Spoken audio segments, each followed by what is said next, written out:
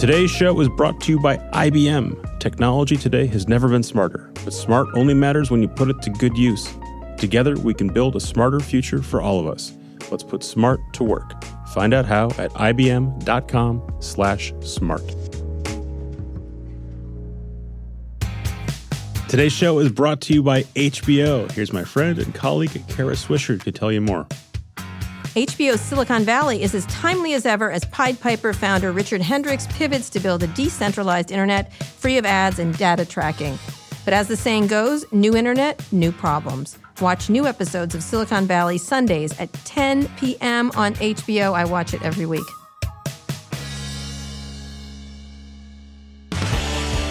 This is Recode Media with Peter Kafka. That's me. I am part of the Vox Media Podcast Network. I'm here at Vox Media headquarters in New York City. Before we get started, one very quick request. Tell someone else about this show. You're smart. You listen to Recode Media. You know how to do it. I will stop asking you now. Okay, I'm back here with Josh Topolsky. My script says formerly of The Verge, but also formerly of Engadget, formerly of Bloomberg. Yeah. Many other things. People describe me as a co-founder of Vox Media. First time in this building. First time I've ever been in the new building. Wait, before we go into history, yeah. You're currently the CEO of The Outline. That's true. Josh Topolsky, welcome. Thank you. Describe The Outline. The Outline is my attempt to make something new on the internet and media that doesn't subscribe to as many as possible of the old bad ideas we have about digital media. Before we get to what it is, let me tell you. I'll tell you. What is it? It's a publication. Digital media publication. It's a digital media publication that covers kind of like, think of it like a digital magazine that covers three areas, and typically the convergence points of those areas: power, which is who has power, who wants it, and what do they do when they get it; culture, which is the arts, food, how we live with one another, film, TV, etc., and the future, which is technology and all the cultural trappings of technology and where that's taking us. These are things you've written about and edited about and published about in the past, kind of combined in one condensed idea. This is usually at Recode Media. This is a free podcast where we talk to everyone about their paywall strategy. Yeah. What's your paywall strategy? When are you going to start charging? Oh, yeah. Do you want to talk about that for real? It's a joke, haha, because it's free. I see. Paywall. I mean, do you want to actually have a conversation about paywalls? We are going to have a conversation about paywalls, but here's... We don't have a paywall strategy. And our paywall is we have ads. You have ads. And they're really fucking cool. Am I allowed to swear? Swear it up. Okay, good. Whatever the fuck you want to say. Great. It's cool with Fantastic. us at Recode Media. Right. It's an adult podcast. I love talking to adults. My kids are sometimes on it. Okay. Well, that's fine. They don't listen. They're getting older. You are swimming against the stream, swimming upstream, because you are not only not putting up a paywall or asking people for subscription fees for your website, you are deliberately not trying to build a giant website. The strategies today are either charge and or do a giant scale website. You're saying, I kind of want to be boutique-y, niche-y, couple million uniques. Yeah. Well, maybe a little bit more than a couple, but not like hundreds not of millions. Mega. Not mega millions. So you're batting against two kinds of conventional wisdom. You either need massive scale or you need to charge customers. You're doing neither. Yeah. How's that going to work? So we monetize about 9 to 10 times higher per user than most publishers. Our typical deal size is 6 figures with advertisers. We build a product, like a platform that lets us do really creative, beautiful advertising really quickly and easily.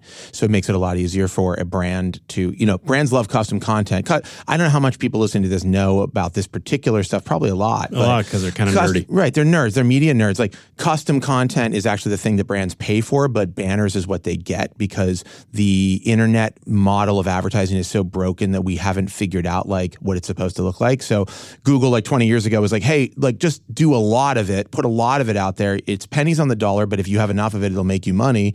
And we've just been doing that for like 25 years or whatever. So our model is like, do the stuff that is really good, do it in a scalable way, make it like easy to create and show like that people are actually interacting with it, put it in a system that allows them to come to it naturally instead of in some weird alien way. Like most advertising on the internet is, this looks like a post, but it's not actually a post, it's a trick. Or this is a box you have to chase. Or there's a thing over here you should check out because it's a really cool experience. Now click on this box and it'll take you there. Please watch this video. Yeah, please. Video appears it's playing. You're like, I guess I'll look at it. I don't know what it is, but I'm let's trying see to what turn happens. it off, but meanwhile, this is going to count as a view. It's like I'm trying, there's a thing in the I've gone corner. to the bathroom, a video is playing. The internet advertising is very aggressive and often bad. And for the smartest, most savvy of the consumers on the internet, they are blocking it or tuning it out or like avoiding places that have it altogether. Anyhow, so our stuff is like kind of part of a very holistic system. We built a totally different weird platform for content that doesn't even work like a normal website, really. It works more like Snapchat or Instagram. And so, yeah, it's just a very, I think I'm rambling now, but I'll pause you for a second. So your pitch is we're going to make really cool stuff people like, the consumers like. Good one, right? Which most publishers would say they want to do. Sure. 2, we're going to create stuff that advertisers like. Yes. Which, again, most publishers would say they're doing. Yeah. 3, we're not going to chase after a really big audience. We don't want to be obscure, but we're not trying to get really big. And this is where you split off from most conventional publishing wisdom today. Yeah. It's one of the ways you're cut It's off very from easy to be big if you want to be. I mean, traffic is easy. Good traffic is hard. That's just the basic rule of the internet. And so to be big would be very simple. Like I can write a lot of Avengers Infinity War posts. And what time is Avengers Infinity War? That's the easy stuff, but you can go another level, which is like takes about Avengers Infinity War. And actually like in defense, like our culture editor showed me a piece today that he wrote about just comic book movies in general. I wouldn't say it's an Avengers Infinity War take, but it's in that world. Do you know that today you could write about Avengers Infinity War plus Fortnite because they are combined? Yeah, I hear there's a huge mashup that is You could write 10 stories about that. Well, it's just like, so those stories are, there was a period on the internet, I'll frame this a little bit. There's a period on the internet when if you were writing a story about something and you wanted to reference, like you wanted to research that topic and reference something that had been previously written on it, you might go, there's a certain number of sources you might find, like for instance, The Verge, or let's say Engadget before it would have certain stories that no other website would have. It would be like about like some weird detail about the new iPhone. Only Engadget would have that story. Maybe Gizmodo, there were a couple of others, but not a ton. Because they were enthusiasts who wrote for a specific audience. and were writing for a very specific audience. And so you'd have to go to those places. Now, if I like need a story for research, if there's any possible topic on any possible thing that's happened, like any specific thing that's happened, if you Google, you just find like dozens, if not hundreds of sources for that story, so you can just pick and choose whichever one fits. Like, oh, this CNN story is good, and then I'll link to CBS for this other story. Which used to be a bro site, and I guess still is, but their new specialty is mining SEO. So if you type in Michael Cohen, heavy.com will tell you who Michael Cohen is. They have also, super weird. I tweeted the other day, everything wrong with the internet in one screenshot, and it was a screen grab of, so I saw all of these stories. There's this apparently spoiler alert, we're talking about Avengers, spoiler alert, apparently Thanos kills a bunch of people in Infinity War. And anyhow, there's a website that will tell you if you hypothetically would have been killed by Thanos. And I saw stories about it, like dozens and dozens of stories about it. And then I saw this thing that was like, from NorthJersey.com, Thanos is an internet sensation. Did you die in his cataclysmic event or whatever? And it's like, why is NorthJersey.com writing about whether or not Thanos killed you? I guess maybe they're like people in North Jersey. I suppose there's a tangential like link there. So I've written what time is Super Bowl posts. I've written about people writing about what time is Super Bowl posts, and you simultaneously feel icky doing it, and then you go, you know what? If someone wants to know what time the Super Bowl is, and I tell them, what's so wrong with that? You can argue that it's not the best use of my time in particular, but whatever. I did it. Right. It wasn't hard. What's the problem with that? So it's fine if you want to do it. I don't want to spend my life making shit. I don't want to spend my life writing what time is the Super Bowl because my days and hours are very valuable. And I think that it'd be a bad way for me to spend my life doing it. And frankly, that should be automated and blah, blah, blah, blah, blah. If no one else did it, then I would be happy to jump in. Right. But so what I was saying is that good traffic is hard, bad traffic is easy. Traffic is easy. Like you can buy it if you want. You can just, like I could have taken my seed round and just spent it all on traffic, and I could have told you I have 20 million uniques. Like that would be no problem.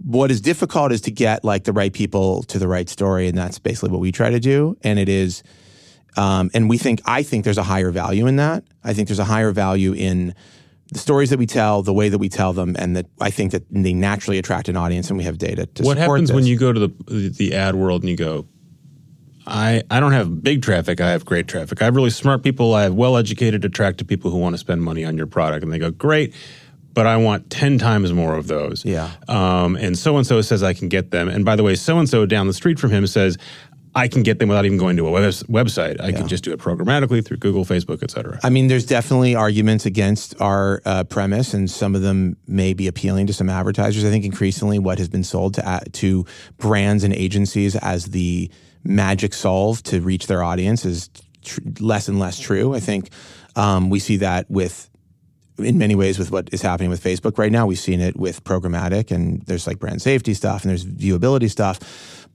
I mean, banner ads, banner impressions are really, I think, in the long run are much, much less valuable. There's certainly a scale game to be had there if you're Yahoo or maybe BuzzFeed or who. I mean, there are big players that can make a lot of money on that, just pure scale. But I think, so to answer your question, not every advertiser will advertise with us, but there's some really good ones who will. Brands like Macallan and Cadillac and MailChimp and Samsung, and there's a big list of folks that are blue chip smart brands that want to speak to an audience really directly. Here's one of the key differences, because we built this platform and this different ad platform, and literally our stuff works differently. This is really like in the nuts and bolts, but on custom content, it's very hard to get people to look at it. We actually have more views of custom content than some of the biggest publishers in the world. Like, we can do millions of views on a piece of custom content, where a lot of larger publishers that have 20, 40, 50 million uniques will struggle to do 100,000. All right, you got me. How does that work? Because you're, again, a small website. So how are you getting more views for the same content than So people see the way people get through content on our website is like by swiping through stories, and you naturally hit full screen custom content ads when you're doing that. And often people engage with them. They tend to engage pretty deeply, and they just show up a lot more. They're much more visible. They're like, when you think about ads on Snapchat or ads on Instagram, same idea, right? Okay, but it's not like you're pushing out your ad format somewhere else. You're not creating ads that live on another site. No, that's right. I'm saying on platform. Yeah. So that's like an interesting thing to talk about when you speak to companies, that brands and agencies that are trying to advertise to these like really good audiences they want. Like, I think an interesting one is Macallan did a campaign with us, and they're like, look, there's a few million people in America. They wanted to sell a bottle of scotch. It's $300, They're like, there's a few million people that we think are even going to think about buying this kind of thing. And like, it's very hard to reach that. How do you reach those people directly? And how do you tell them a brand story? How do you tell them your story? And so there was a really interesting overlap. Like, our demo and their demo met really nicely. When one of my former coworkers wrote about you launching the site, he referenced Monocle. Yes. Which is a magazine so fancy I've never read it. I just know about it. You're scared of, you buy it? I'm afraid that I might buy a $300 scotch after I pick it up. But the idea was, this is kind of a niche product, and that works. It attracts a certain kind of advertiser, which again, I get that as a physical product. It seems like in digital world, that tends to not work. Conceptually, it's a good idea. Also, conceptually, you can usually get people to sort of try a new thing, whether it's a new ad format or whatever, and they'll put some of their experimental money into it, and the trick is getting them back. You're here today, in part because you just announced you raised more money. We did.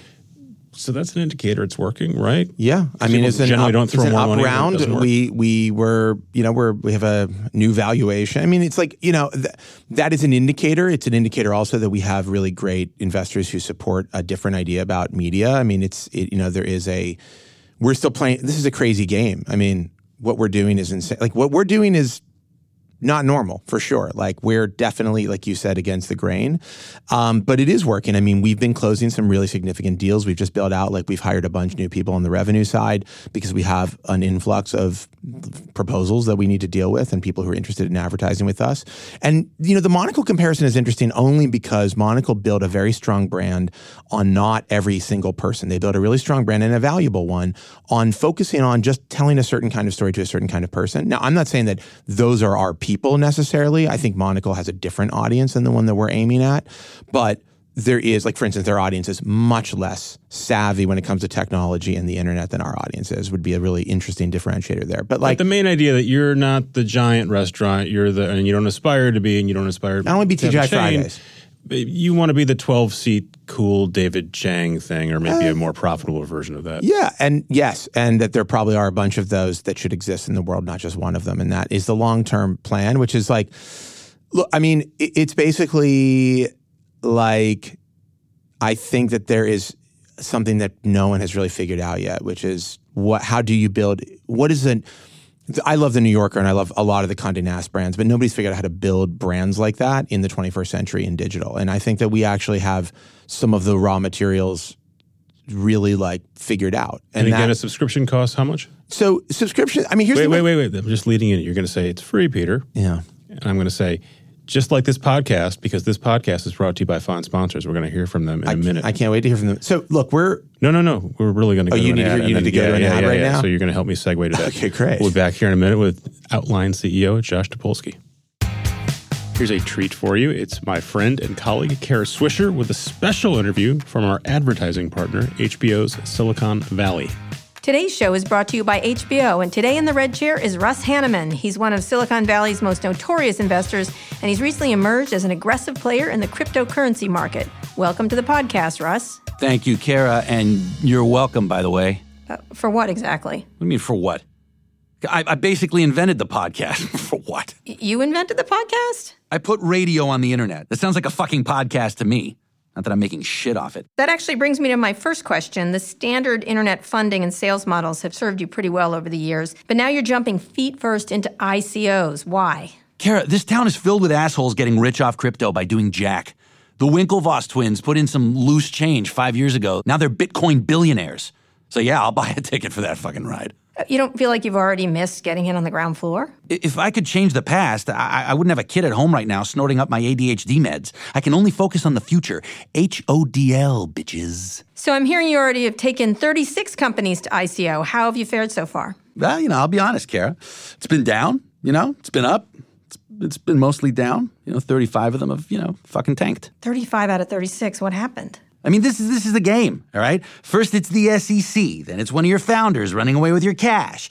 Then it's a bunch of fucking hackers deciding that instead of edging in their basements that afternoon, they're going to come after your blockchain. Then one of your CEOs dies like a pussy. Anyway, listen, I'd rather focus on my successes. My success. One of them worked. And what was your ROI on the one that worked? Radio on internet? No, return on investment. Return on investment, yeah, I know. It's 300M, all right? That's million. And it's on some thumb drive in the middle of a landfill. My boys are on it, though. You ever lose a drive with a ton of crypto on it? No, Russ, I haven't. Yeah, you have. No. But thanks for coming on the show, and good luck with that thumb drive. Watch new episodes of Silicon Valley Sundays at 10 p.m. on HBO. Today's show is also brought to you by IBM. We live in a world that's creating AI-enabled everything, a world with more IoT devices than people. Today, technology has never been smarter. But smart only matters when you put it to work where it matters. When we put smart to work, we can help save species, increase crop yields, and make progress, not just for a few of us, for all of us. So let's get to it. Let's put smart to work. Find out how at ibm.com/smart. I'm back here with Josh Topolsky talking about underwear. Okay. And also the outline. As you could hear from that last smooth segue we did, this is not a subscription business Josh is running. Everyone else except for most of my colleagues here at Vox Media, I think all of them at Vox Media, all the Vox Media properties are free. That's true. Everyone else in media has either put up a paywall, is about to put up a paywall. They're not putting up a paywall. They're calling it a membership model. Everybody else in media did a Facebook video play when Facebook said jump. Listen, There's a version of this business that works great. Right? I talked to a lot of VCs when I was raising money, for both rounds, and they were like, isn't it going to be all about subscriptions? And whenever I hear anybody say, isn't it going to be all about X? I know that is definitely not the thing. Just like people said, it's all about video now, isn't it? It's just all about video. Just like people said, well, if it's not all about Facebook, there is no one-size-fits-all solution to this problem. And I think one of the big problems is that everybody goes paywall, we should have one of those. Why don't we do it? It's there is a version of the outline maybe in the future, I could imagine going look, you guys have been reading this a while. We've been doing this thing a while. Is there a component, some piece of this that's worth charging money for? I'm open to the idea of asking for money from people. Yeah. But I don't think we have. I think there's an unapproached opportunity in advertising that has been bungled for 20 years by most people in this industry. And I think that good advertising is good, and when it works, it's great. Also, we have to prove that we're worth spending money on. I'm not going to come out of the gate and tell you that you should give me, $100 a year because I promise you it's going to be perfect. It's going to be awesome. Trust me. That part I get. There is a line. There's a lot of smart people who have come through here talking about their subscription model. It's become that kind of podcast. Yeah. And there's a line of argument that I don't what quite people? get. Nick Thompson from Wired. Oh, yeah. We talk about his. Jessica Lesson. From Condé Nast? From Condé Nast. Oh, it's weird they'd go to a subscription model. Jessica Lesson. Okay, has a trade publication? But, yeah, it's weird they'd use a subscription model for a trade publication. There's an argument they make that says, hey, if you have a subscription business, you're automatically aligning yourself with the reader instead of the advertiser. There's a Ev Williams version of this on Medium. Oh, Ev Williams. Yeah, his business that's a perfect business where he doesn't need ads at all, and he definitely gave it the old college try on doing an ad model. He did it a bunch. We can have a different Ev Williams conversation. He ran banners. I'd love to debate Ev about the future of the ad business. By the way, I think a lot of ads suck and are very bad. I agree with those people. Right. So this is where I'm getting at, which is it seems like there should be a middle ground that says subscriptions can work for some kind of products and ads ought to work for some kind of products. I don't see, and maybe this is, I guess, your point, I don't really see ads working generally very well on the internet. They seem to frankly work better on TV. These people are making movies that are designed to capture my attention, and they realize if they're not good, I'm going to walk away. Right. Imagine if you, instead of putting a television ad in between segments of a TV show, you put a magazine ad on TV. Imagine if the ad for Budweiser was not an amazing 30-second story about how Budweiser is going to make you cooler and more attractive, but was a 30-second shot of a magazine ad. That's basically advertising on the internet. It's probably that's actually better than advertising on the internet. That is what most advertising on the internet is. It's like people built the Model T and they're like, that's as good as a car is ever going to get. And now they're like, we need to invent some kind of plane or something. Like, this is never going to work. It's like, no, there's a Tesla version of this that's really awesome. Like, but nobody seems to be working on the Tesla. They also need to be doing like they're like painting the Model T different colors. I don't know if this analogy makes any sense, if this metaphor makes any sense. The TV ad works because it's good for TV. The magazine ad works because it's good for magazines. You know what Instagram and Snapchat and Facebook to some degree and Pinterest figured out? There's an internet ad that works really well. It just isn't the box that is on every website. And like figuring that out is like the key to unlocking what advertising should be on the internet and the key to unlocking what good advertising looks like. And very few people have done it well. And almost no one, I would say, 0 publications have built a system that is holistically, like from the ground up, designed around the marriage of both like interesting digital first content, interesting digital first advertising. We reference this at the top of the podcast. You used to work at The Verge /Vox Media. Mm-hmm. Before that, you worked at Engadget. Those are both sort of scale advertising plays. Then you went to Bloomberg. We can talk about that. Yeah. How much of what you're doing today is a reaction to what you did at those sites versus this is what I always wanted to build, I just could never do it? I mean, look, we started Vox Media. I'll be very blunt.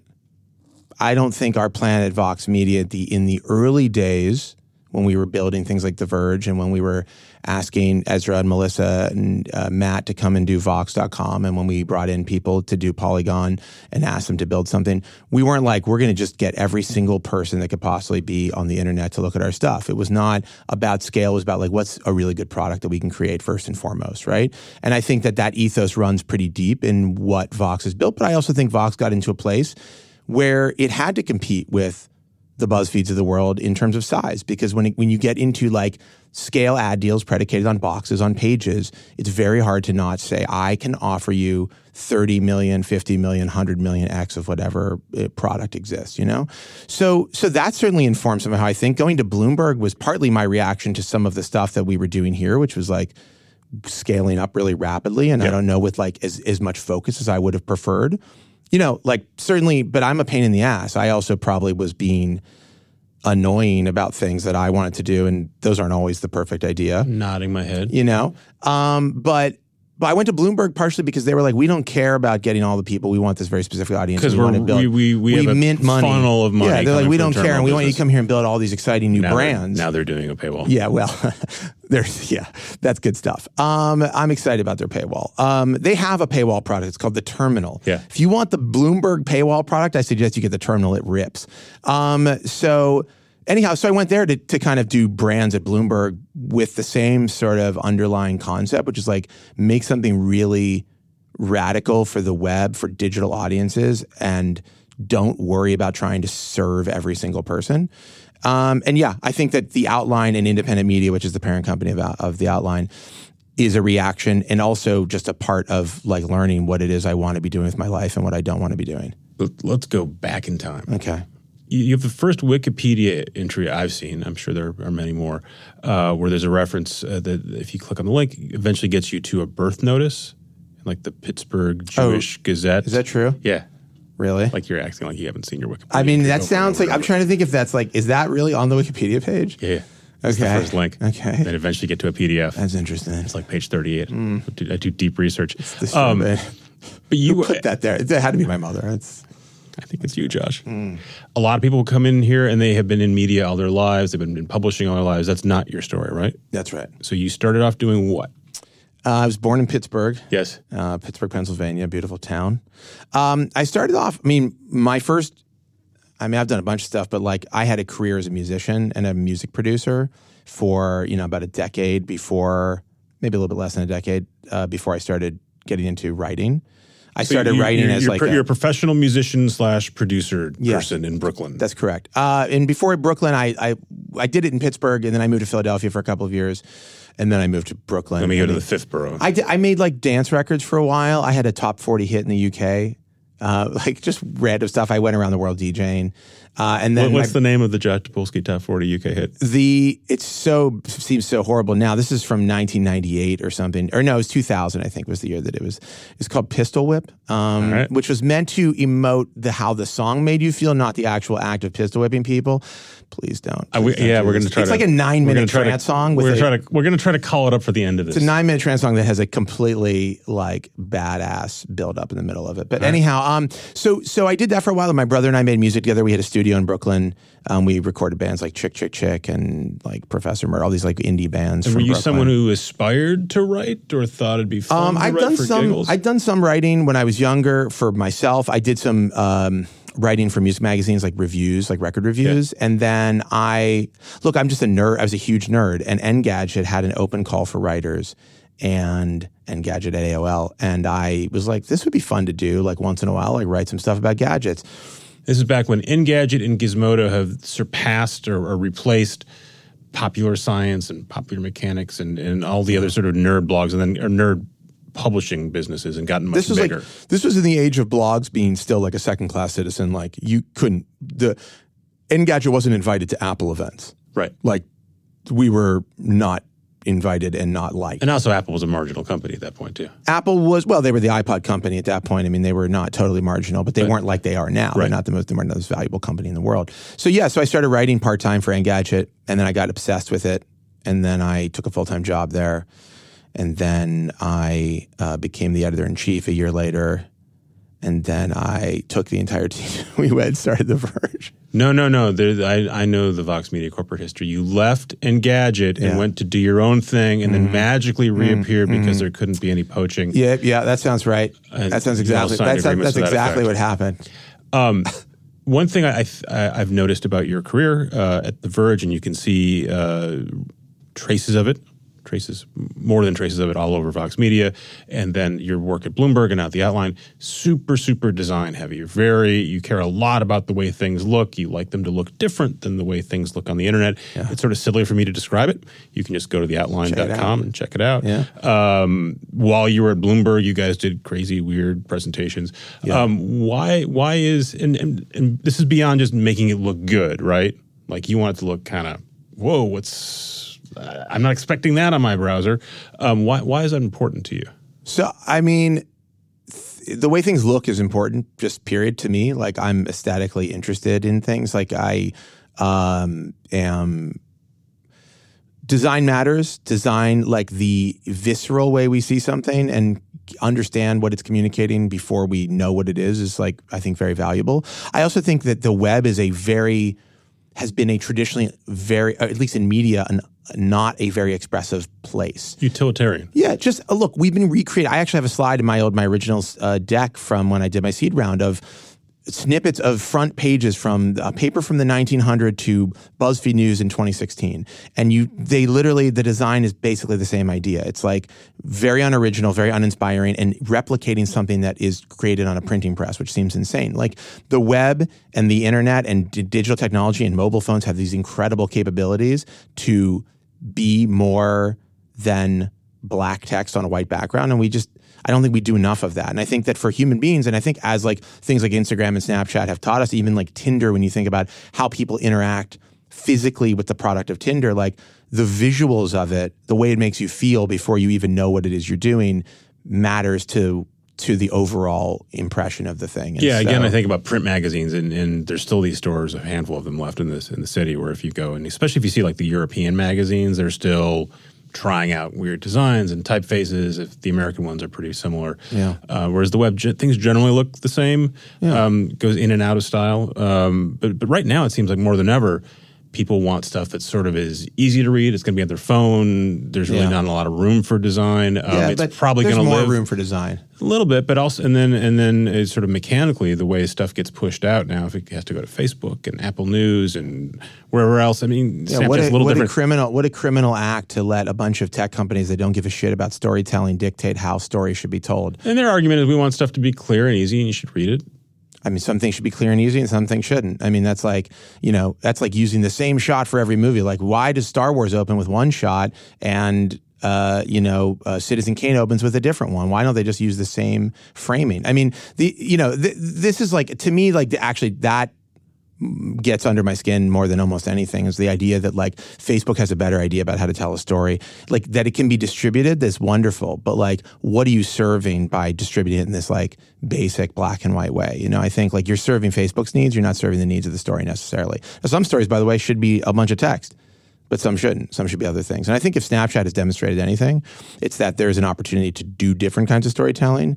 And sure, but then Snapchat has a format, right? Their format looks radically different than a story on Facebook, but eventually it's kind of a format. You kind of swipe up. It kind of all looks the same eventually. I mean, but that's getting into their groove doesn't necessarily mean that that's the only way to use that space. I mean, I think Snapchat, has asked publishers to do things over and over and over again. And by doing that, you form like repetitive sort of habits, and that's where you end up with like a style. But the space is actually wide open. You can kind of do anything you want inside of a Snap. And I'd increasingly like to see people be able to do kind of whatever they want inside of a story. Is that something, if you're heart of hearts, late at night, looking at yourself in the mirror, something? Which I do. I get up in the middle of the night and look at myself in the mirror all the time. Is that focus on design something that gives you pleasure, or do you think this is genuinely something that the consumer wants and responds to, and they're actually responding to the font weight you're used on this layout? I think it's both. I think that you have to tell somebody who you are in a lot of different ways. You have to tell somebody what a story is in a lot of different ways. And I think that happens through design. It doesn't always happen perfectly, and it sometimes happens in a way that is annoying to some readers or to some viewers. It is very pleasurable to do things that are designed. Like, I like that, but also I think that there's an importance to having design be an element of storytelling. And some stories don't need it at all, and some stories need it a lot. I do think that there's a reaction to it. I think if the Outline had launched on a WordPress blog with WordPress style posts, I think it would be a lot. People would not have paid as much attention to us as they did at the beginning. So for you, it's part of the marketing, right? It's part of the business plan. We want to stand out. Well, yeah, and who are you? And can you emote who you are through your visuals? I think that's important. We did that with The Verge, and a lot of the brands at Vox was a big part of figuring that. I mean, I remember building, seeing the system come together for Polygon and realizing this is an idea. It's very specific. Polygon very clearly. You could see it in a row of other video game publications or game publications. I think since you've gone, that is, the pendulum has switched back to these are kind of look the same, and it might really upset the editors of various publications that publication X looks like publication Y. But if you're a reader publication Y, you're probably not reading X. Also, you probably don't care. This is I don't want to, and this is, by the way, in no way meant to shit talk Vox, but Vox certainly engages We're going to have to charge you for this water. On some publications, or on all the publications, there is a certain engagement of there's content people want, and what time is the Super Bowl is actually something that historically SB Nation did and got a bunch of good search traffic on because they did what time is the Super Bowl, which is totally fine. And again, I think there's there's actually utility to it. If it's a thing that's just meant to be easily shareable and you just need to find it in search, and it's not the story itself, again, there's 100 versions of it and you've got one of them, there's lots of publications that works for, what we do is not for everybody. In a very literal way. What the Outline is doing and what we will do with independent media brands it just is not everybody's going to need it or want it. Like that's both from a consumer standpoint and from like a kind of editorial and business standpoint. I think about this a lot. And one of the analogies I think about is when you listen to music with a professional musician, or at least a real serious music enthusiast, and you're listening to a song, you both like the song. The person who doesn't really know anything about music goes, I like this song. They enjoy the song. They enjoy it 100%. Right. And the person who's an enthusiast or professional go, and I also really like the way those drums are recorded or the fills, et cetera. Neither is wrong. Yeah. Right? Yeah. I mean, there's many more people who just like the song. But what's actually interesting is what you just said is like the way the song was created matters to both people. One person listening recognizes the differences and one person just knows the song fucking rules. And I think that like the way the song is produced has a huge influence on how you feel about a song. But like not everybody knows that. But that's actually the point of design. Design doesn't have to be, you don't have to think about it. You have to feel something when you see it. Like the point of design is like you're communicating something through art, essentially, right? Design, because if design were purely art, like then communication is different. It's like you can kind of get what you get out of it, like you do from a great painting. Design is specific in the sense that it's got a utilitarian purpose, which is communicate these ideas. But there are a bunch of different ways to communicate the ideas, and communicating them differently makes you feel different things when you come to them. But some of this is also style and what a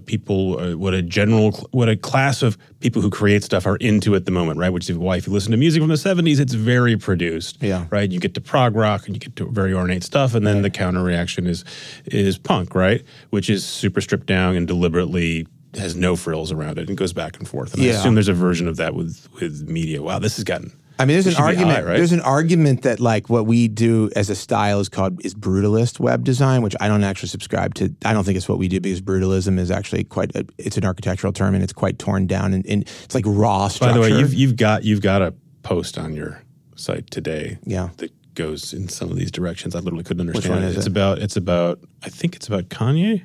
It is about Kanye. No, I meant to use that much Pinterest. Yeah, so I understood the headline, and then I literally couldn't comprehend the story. Yeah, but like, look, so anyhow, that things go in cycles. But I think for us, like for me personally, but also just generally speaking, building a design language that is differentiated is important. I think that there is actually a large amount of the audience that responds to that, but also giving ourselves a design language and tools to manipulate things within that language lets us do things that we couldn't do without it, right? And so, like, we built a platform to have design be a part of story making, and that is very important sometimes to the stories that we tell, you know? Did you think we were going to have this conversation when we started today? I had no notion whatsoever about what we were going to talk about, except I thought it was going to be about media. We'll get there. No, I mean, we're doing it. We're definitely talking about it. I mean, I love this conversation. I mean, does design matter, I think is what you're asking.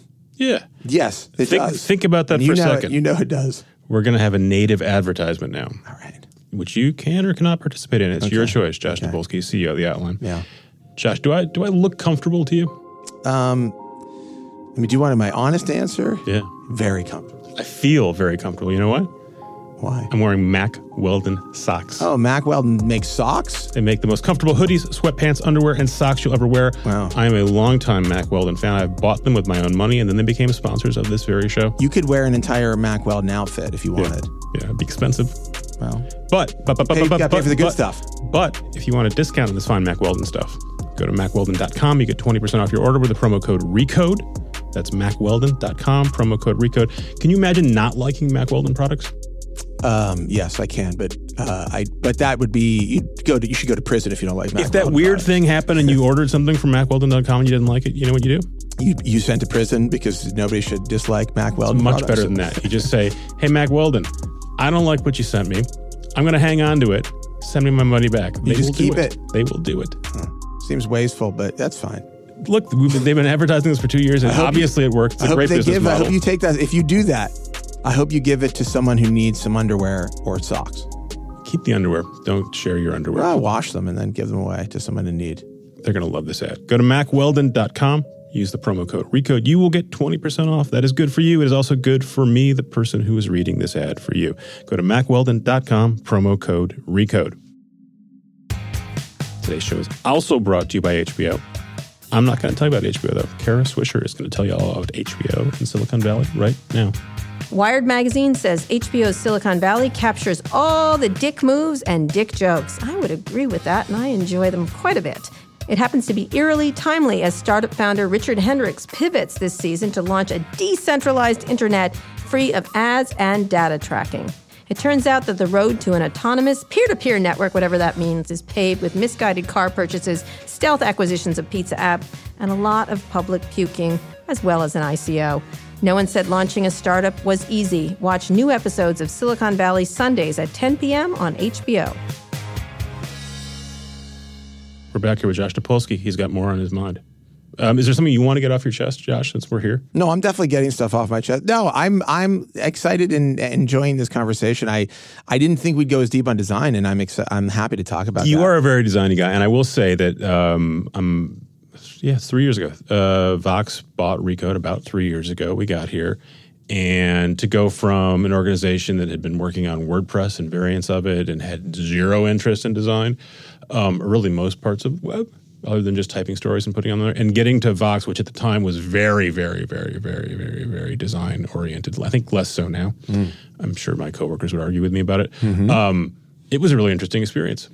Yeah, I mean, but think about Recode for a second. Like, look, you have to balance like necessity, right? I mean, I don't know that Recode. There's a ton of stories that they should look nice. Yeah, but there's Recode is very. You'll forgive me for saying it this way, but it's a kind of a trade publication in the sense that it is very specifically focused on a narrow area of business, media and the tech world, and there's stuff kind of satellites around that.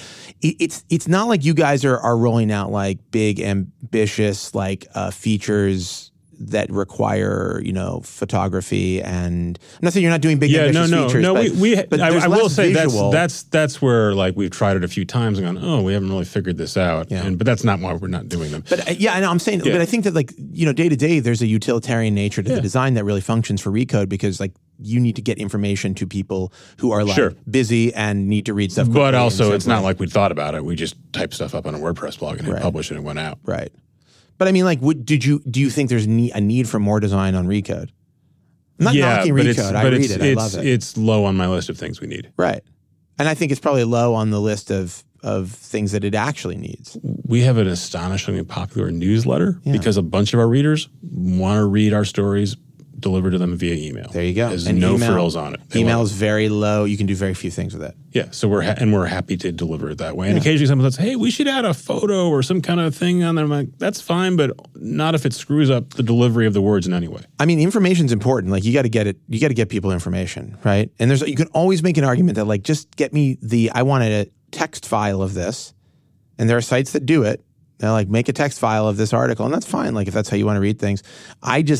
I love when stories actually have like a design element that elevates the storytelling and takes me deeper into the story. And I think there's a lot of room for that on the web and particularly on mobile that we haven't really well explored. What do you think of VR and AR and the Nexstar? Does that stuff appeal to you? From a storytelling perspective? Yeah. I mean, look, the thing with VR and AR and anything else that's like a hot new technology that somebody's telling Condé Nast that they need to use. I mean, Condé Nast at the Newfronts last year were like, we're doubling down on VR, right? And New York Times did their thing. And there is it is never going to be, there is this awesome new thing and it is going to be the answer to all of your problems, or going to be the answer to like what comes next. It is a component. If a story is best told in VR, you should tell it that way. If you get a story that can't be told any other way and that you feel strongly that that's the way to do it, you should have a mechanism to tell that story in that part manner. Of me thinks, that should really appeal to Josh, because if you can play with text on a static screen, imagine what you could do with immersive stuff. And yet I can think of one story, maybe two, that had been told with VR where I was like, this is a really amazing use of this thing. I needed this to see the story differently. And most are just like, isn't it cool that you can do this? And I don't think that's a good justification for telling a story in that manner. You mentioned earlier that you can be difficult by your own admission. Very difficult. And I want to read something here. Oh, God. This is the New York Times, so you know what it is. I have no idea. Yeah, I don't know what's on my Wikipedia page. I don't know what the person in the New York Times wrote about me. This is when you were at Bloomberg. There's a well-told anecdote, and everyone has told this anecdote, where you and Michael Bloomberg, owns the property, are having a discussion about what's going to happen with the web. Bloomberg says something to the effect of maybe we shouldn't have a website. Topolsky responded sarcastically, making fun of the suggestion, according to 3 people with knowledge of the exchange who spoke on condition of anonymity. Mr. Bloomberg, who often challenges subordinates with provocative questions, has grown accustomed to deference, the people said. He was serious, and his relationship with Mr. Topolsky subsequently deteriorated. And then you left. Yeah. Did you realize when you sort of made fun of Michael Bloomberg in the room in front of the people that was going to happen? I didn't make fun of him. And actually, look, there's a point in everyone's life that you get to where you're in a room and Mike Bloomberg is telling you something and you disagree strongly with what he's telling you, and you have to ask you really have to look inside and say, am I going to argue with Mike Bloomberg? Because he's like the 10th richest man in the world, maybe 9th now. And your boss. And my boss. And, the answer is, yeah, I guess I'm going to argue with Mike Bloomberg. For me, the answer is, I guess so, And as you start that process, dance like no one's watching. Does it go into slow motion? You go, oh, no, I responded. I responded honestly to, without going into great detail, because I'm sure I'm probably violating some kind of NDA or whatever. I responded honestly to, I thought a point that was meant to be provocative but wasn't serious. And I responded with a non-serious response, which is like, yeah, that's a cool idea. You should do that. Like, go for it. Yeah. And, the truth is that story tells a part of the story, but Mike and I actually had a really good and interesting relationship. I just think that I went to Bloomberg to make something great for Bloomberg, where Mike Bloomberg's name is on everything. And it is like ultimately he will receive all the glory for having those things made. But I went there with a mandate from Justin Smith and from Josh Tieringal and from Dan Doctoroff, who hired me. They wanted me to do what I do best, which is build really great things in media on the internet. And I felt very strongly we were doing that. Part of it was that Bloomberg wasn't hands-on then because he was, right? Yeah, he wasn't there. And then he came back. And then he came back and, he had to get acclimated. And that, by the way, I'm sure for him, it was like kind of a jarring transition. And he finds this mad scientist monkeying around. I'm there. Josh Topolsky's there. He's like, what is going on with this guy? But like that conversation was one of many where we had like very heated and I felt like ultimately valuable exchanges. But the reality was, it was very clear that what I wanted to do and what Mike wanted to do were very different things. There were things that I could have done at Bloomberg, but it wouldn't have made me very happy. So that incident, reported in the New York Times, was not the thing that led to you leaving? I don't think so. I mean, there was a lot of stuff that what led to me leaving, to be perfectly honest, was like the increasing feeling that those types of conversations were going to be the norm. Right. And for me, I don't want to fight with people. I mean, even though I do often, my goal is to actually make stuff. Like I'm trying to make stuff. So I was like, look, I'm not going to do what I want to do here. You're not going to be happy with me because I'm going to say no to the things that you want to do. You don't want me to do the stuff that I want to do and vice versa. So what are we doing? Right. And so there were options there. Like, I look back at the different options. They were interesting. But for me, I was like, what I'm going to do is I'm going to go start my own business because I'm kind of tired of arguing with people about the way I think the business should be. So when you go out and you leave Bloomberg, and again, this is the New York Times writing about you and other people are writing about you and people who aren't writing about you are talking about you. Yes. And so reputationally, you have a reputation as a difficult person. And I've talked to people who have actually given you money since then. Yeah. But when you go out to ask for money and you're the guy who makes cool things but also can be a giant pain in the ass. Yeah. Do you take that into account as you're going out to people with money and say, here's the deal. I know you've read about me. I know you've heard about me, or do you just go, here's the deal. I'm doing what I'm doing. To be honest with you, I didn't think about it that much until I started raising money and met some investors who were very interested in what I was doing, but were like, we hear you're insane and we want to find out if that's true or not. Not insane, but like you Close could be, to that, yeah. You could be a handful. And I think that, and without naming names, those people invested money into my business after talking to a lot of people about what I'm actually like to work with. And they were like, we actually heard a lot of really great things about you, which I was pleasantly surprised to hear. And after that, it's hard to like, I have no professional training in management or in frankly any of the things I'm doing. I'm a high school dropout. So I'm probably also emotionally not perfect, I would say. Like I'm probably a little bit weird. And so I'm like doing a lot of on-the-job training, doing things that are very strange. Like But you're well into it now. Are there things Yeah. you're doing now? I mean, how are you as a manager different now than you were, I don't know, 3 jobs ago at Engadget? I micromanage less. When I'm annoyed with, here's one of the things that I realized about me that's bad management that I would never have understood unless somebody had actually brought it to my attention. And it actually happened when I was at Vox, which is I can be very mad about something and then not give a shit about it 5 minutes later. Like I could be like, this fucking thing is a nightmare. You need to fix it to you. And then I'll be like, that's going to be taken care of. I'm not worried about it at all. And I know that if it's it's in good hands. The person who I'm like, this thing's a fucking nightmare, take care of it, freaking the fuck out. Is like, oh my God, I'm going to get fired. Yeah. This is terrible. What am I going to do? And I made no connection between because I'm like, it's all fine. Like now that I have expressed how I feel. So, that's a thing that I've worked on. I don't think I have perfect, but figuring out what the right level of rage to express when my rage doesn't mean anything. I'm like a grudge holder. It's I don't stay mad for very long. I don't even things I'm mad about. I'm not even that really mad about. I just want them to be fixed. So just figuring out how other people perceive that has been a big deal. I micromanage less, probably not as much as I should, but I've tried to correct that. And look, I mean, the one thing that is definitely true is that being an editor-in-chief or a CEO or whatever, the answer, the solution to all of your problems is to hire really good people who are autonomous and let them do their thing and only occasionally check in on them, talk to them and have good conversations, but don't babysit them because good people don't need babysitting. They need to just know what their mission is and go do it. Was there any thought either from you or from people who gave you money or were thinking about giving you money that, we'd like to work with you, Josh, but we'd like you to bring in a Cheryl or an Eric Schmidt or someone to manage stuff? They were like, can you bring in Sheryl Sandberg? And I was like, she's busy. I'm going to call her up right now and see if she's available. That didn't come up, but I think... Did you ever think about what if I teamed up with someone to do that? I think about it every day. I mean, I have great, my COO, Elias Rothblatt, is really, really talented at figuring out the business side of things and how to manage. Don't put me in a spreadsheet. I'm not going to be that useful. There are some CEOs who are very good. They'll crack open Excel and just go for it. That's not my thing. I've got really smart people around me. But I think all the time, is there a person who could do this better than me? Maybe. The problem is that so many media companies have CEOs that are totally disconnected from the thing that they make. It's easy to be a CEO who doesn't know how you make things.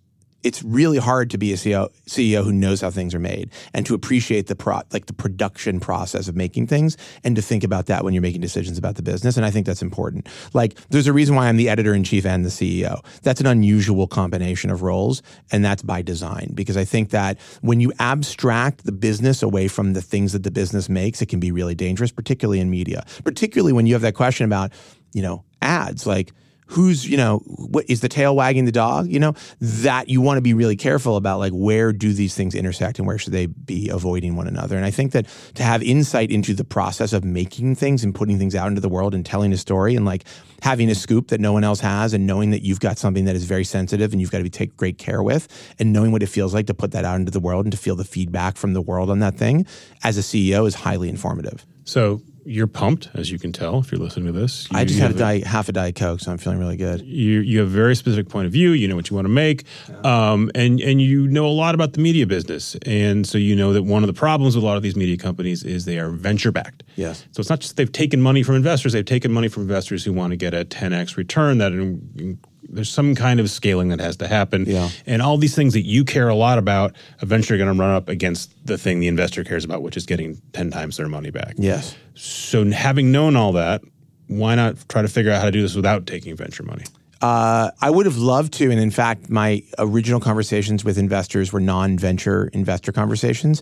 Early on, I actually came very close to doing a deal with somebody who was in the publishing world that was not a traditional venture investor whatsoever. I think maybe it might have been mentioned in a Recode article at some point, but that did not ultimately end up being the best deal for the business. And when I started to talk to, particularly when I talked to RRE, who reached out to me after I wrote a kind of manifesto about the media industry and wanted to talk about RRE, who's our lead investor and has invested in BuzzFeed and Huffington Post and Business Insider, lots of big scale businesses.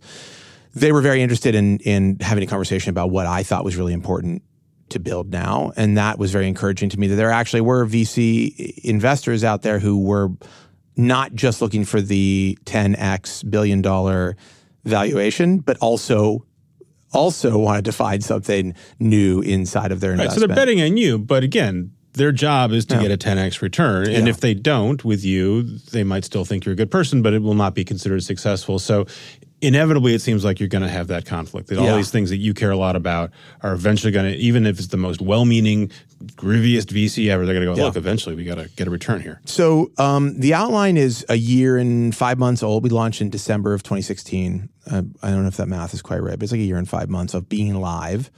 We're in striking distance of profitability. I think this end of this year we'll be there. It's going to, we're going to be close, but I think we can do it. Now, every media business is always like, we're going to be profitable this year. And like every year they're like, we're so close. I actually think I think we can get there. We have some really interesting efficiencies in like how we do things, which means that we built products with scalability in mind. Weirdly, as a company that is interested in sane scale, we also thought about scale. Like, how do you actually make these things work over and over again for different teams in different ways? So we've taken a total of $10 and change million in investment, which is not nothing. It's a ton of money. And it's every day I'm like, I can't believe that I actually raised this much money for a business. Your job is to deliver $100 million. And I think that we will have a lot of flexibility going into 2019 with like how we decide to build the business and how you get to 100 million and beyond that. I think that there is another type of business that is not, yes, VC funding can be very destructive to businesses, but it can also be obviously very useful to businesses. What I'm trying to figure out the balance is like, what is the sane way that you do this, right? Is there a way to be invested in enough that you have enough runway to build the thing you want to build that actually can pay off in lots of different ways without having this huge burden of investment and like sort of endless growth and endless scale hanging over you? Because I think that's going to be then whatever. Because that is one of the answers, right? It's that it's one thing to raise 10 million, another thing to raise 100 or 200. Yeah. But like, look at all the companies that raise tens of millions or more, all the media companies. Right, that's what I'm saying. The pressure on them now they've got to get to billion-dollar publishing business, which is a difficult thing to do. I just think we're in a different place. Like, we should consider like what we've built on the internet and think like, is there another way to do this? Is there a different kind of business? That's what we're basically trying to do. Is there a different and better in some ways business that doesn't serve everybody but is actually quite valuable? Like, that's the concept. And I think we have gotten there in some ways. We still have a lot of way to go to prove it out completely. But to me, it's a very exciting idea. Like, what if Facebook didn't matter to you? Like, in the long run, what if Facebook was just a part of something, a small part of something, and you actually had control of your business in a way that was sane and in a way that you felt like the things you did mattered to an audience, and that it wasn't just, you weren't just playing somebody else's game? That's a very exciting idea, and that you could make money doing that and work with really good brands and talk to really smart, good people. That's kind of exciting.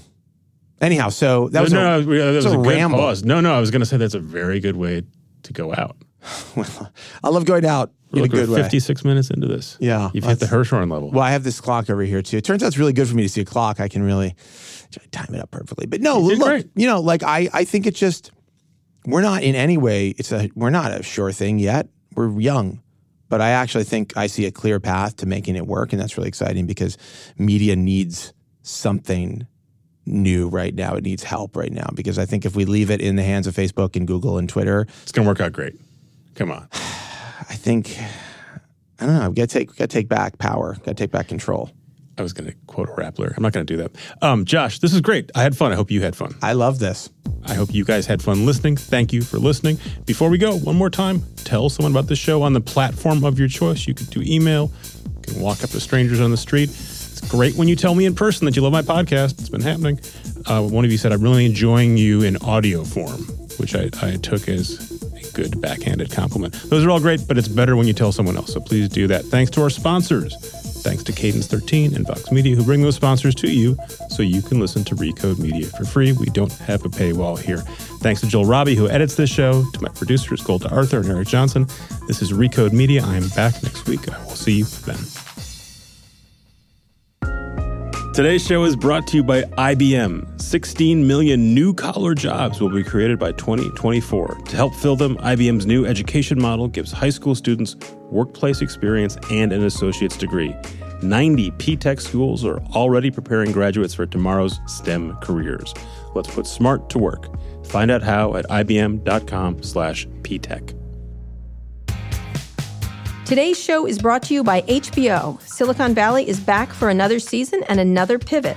This time, founder Richard Hendricks turns his sights on launching a decentralized internet. With so much focus on data tracking and privacy on the web, this latest turn of events feels eerily relevant. But this should come as no surprise. The comedy has made a name for itself with two real jokes about startup culture. It's the show's attention to detail that feeds the comedy. Every reference is on point, not to mention the fantastic Emmy Award-winning cameos from people like me.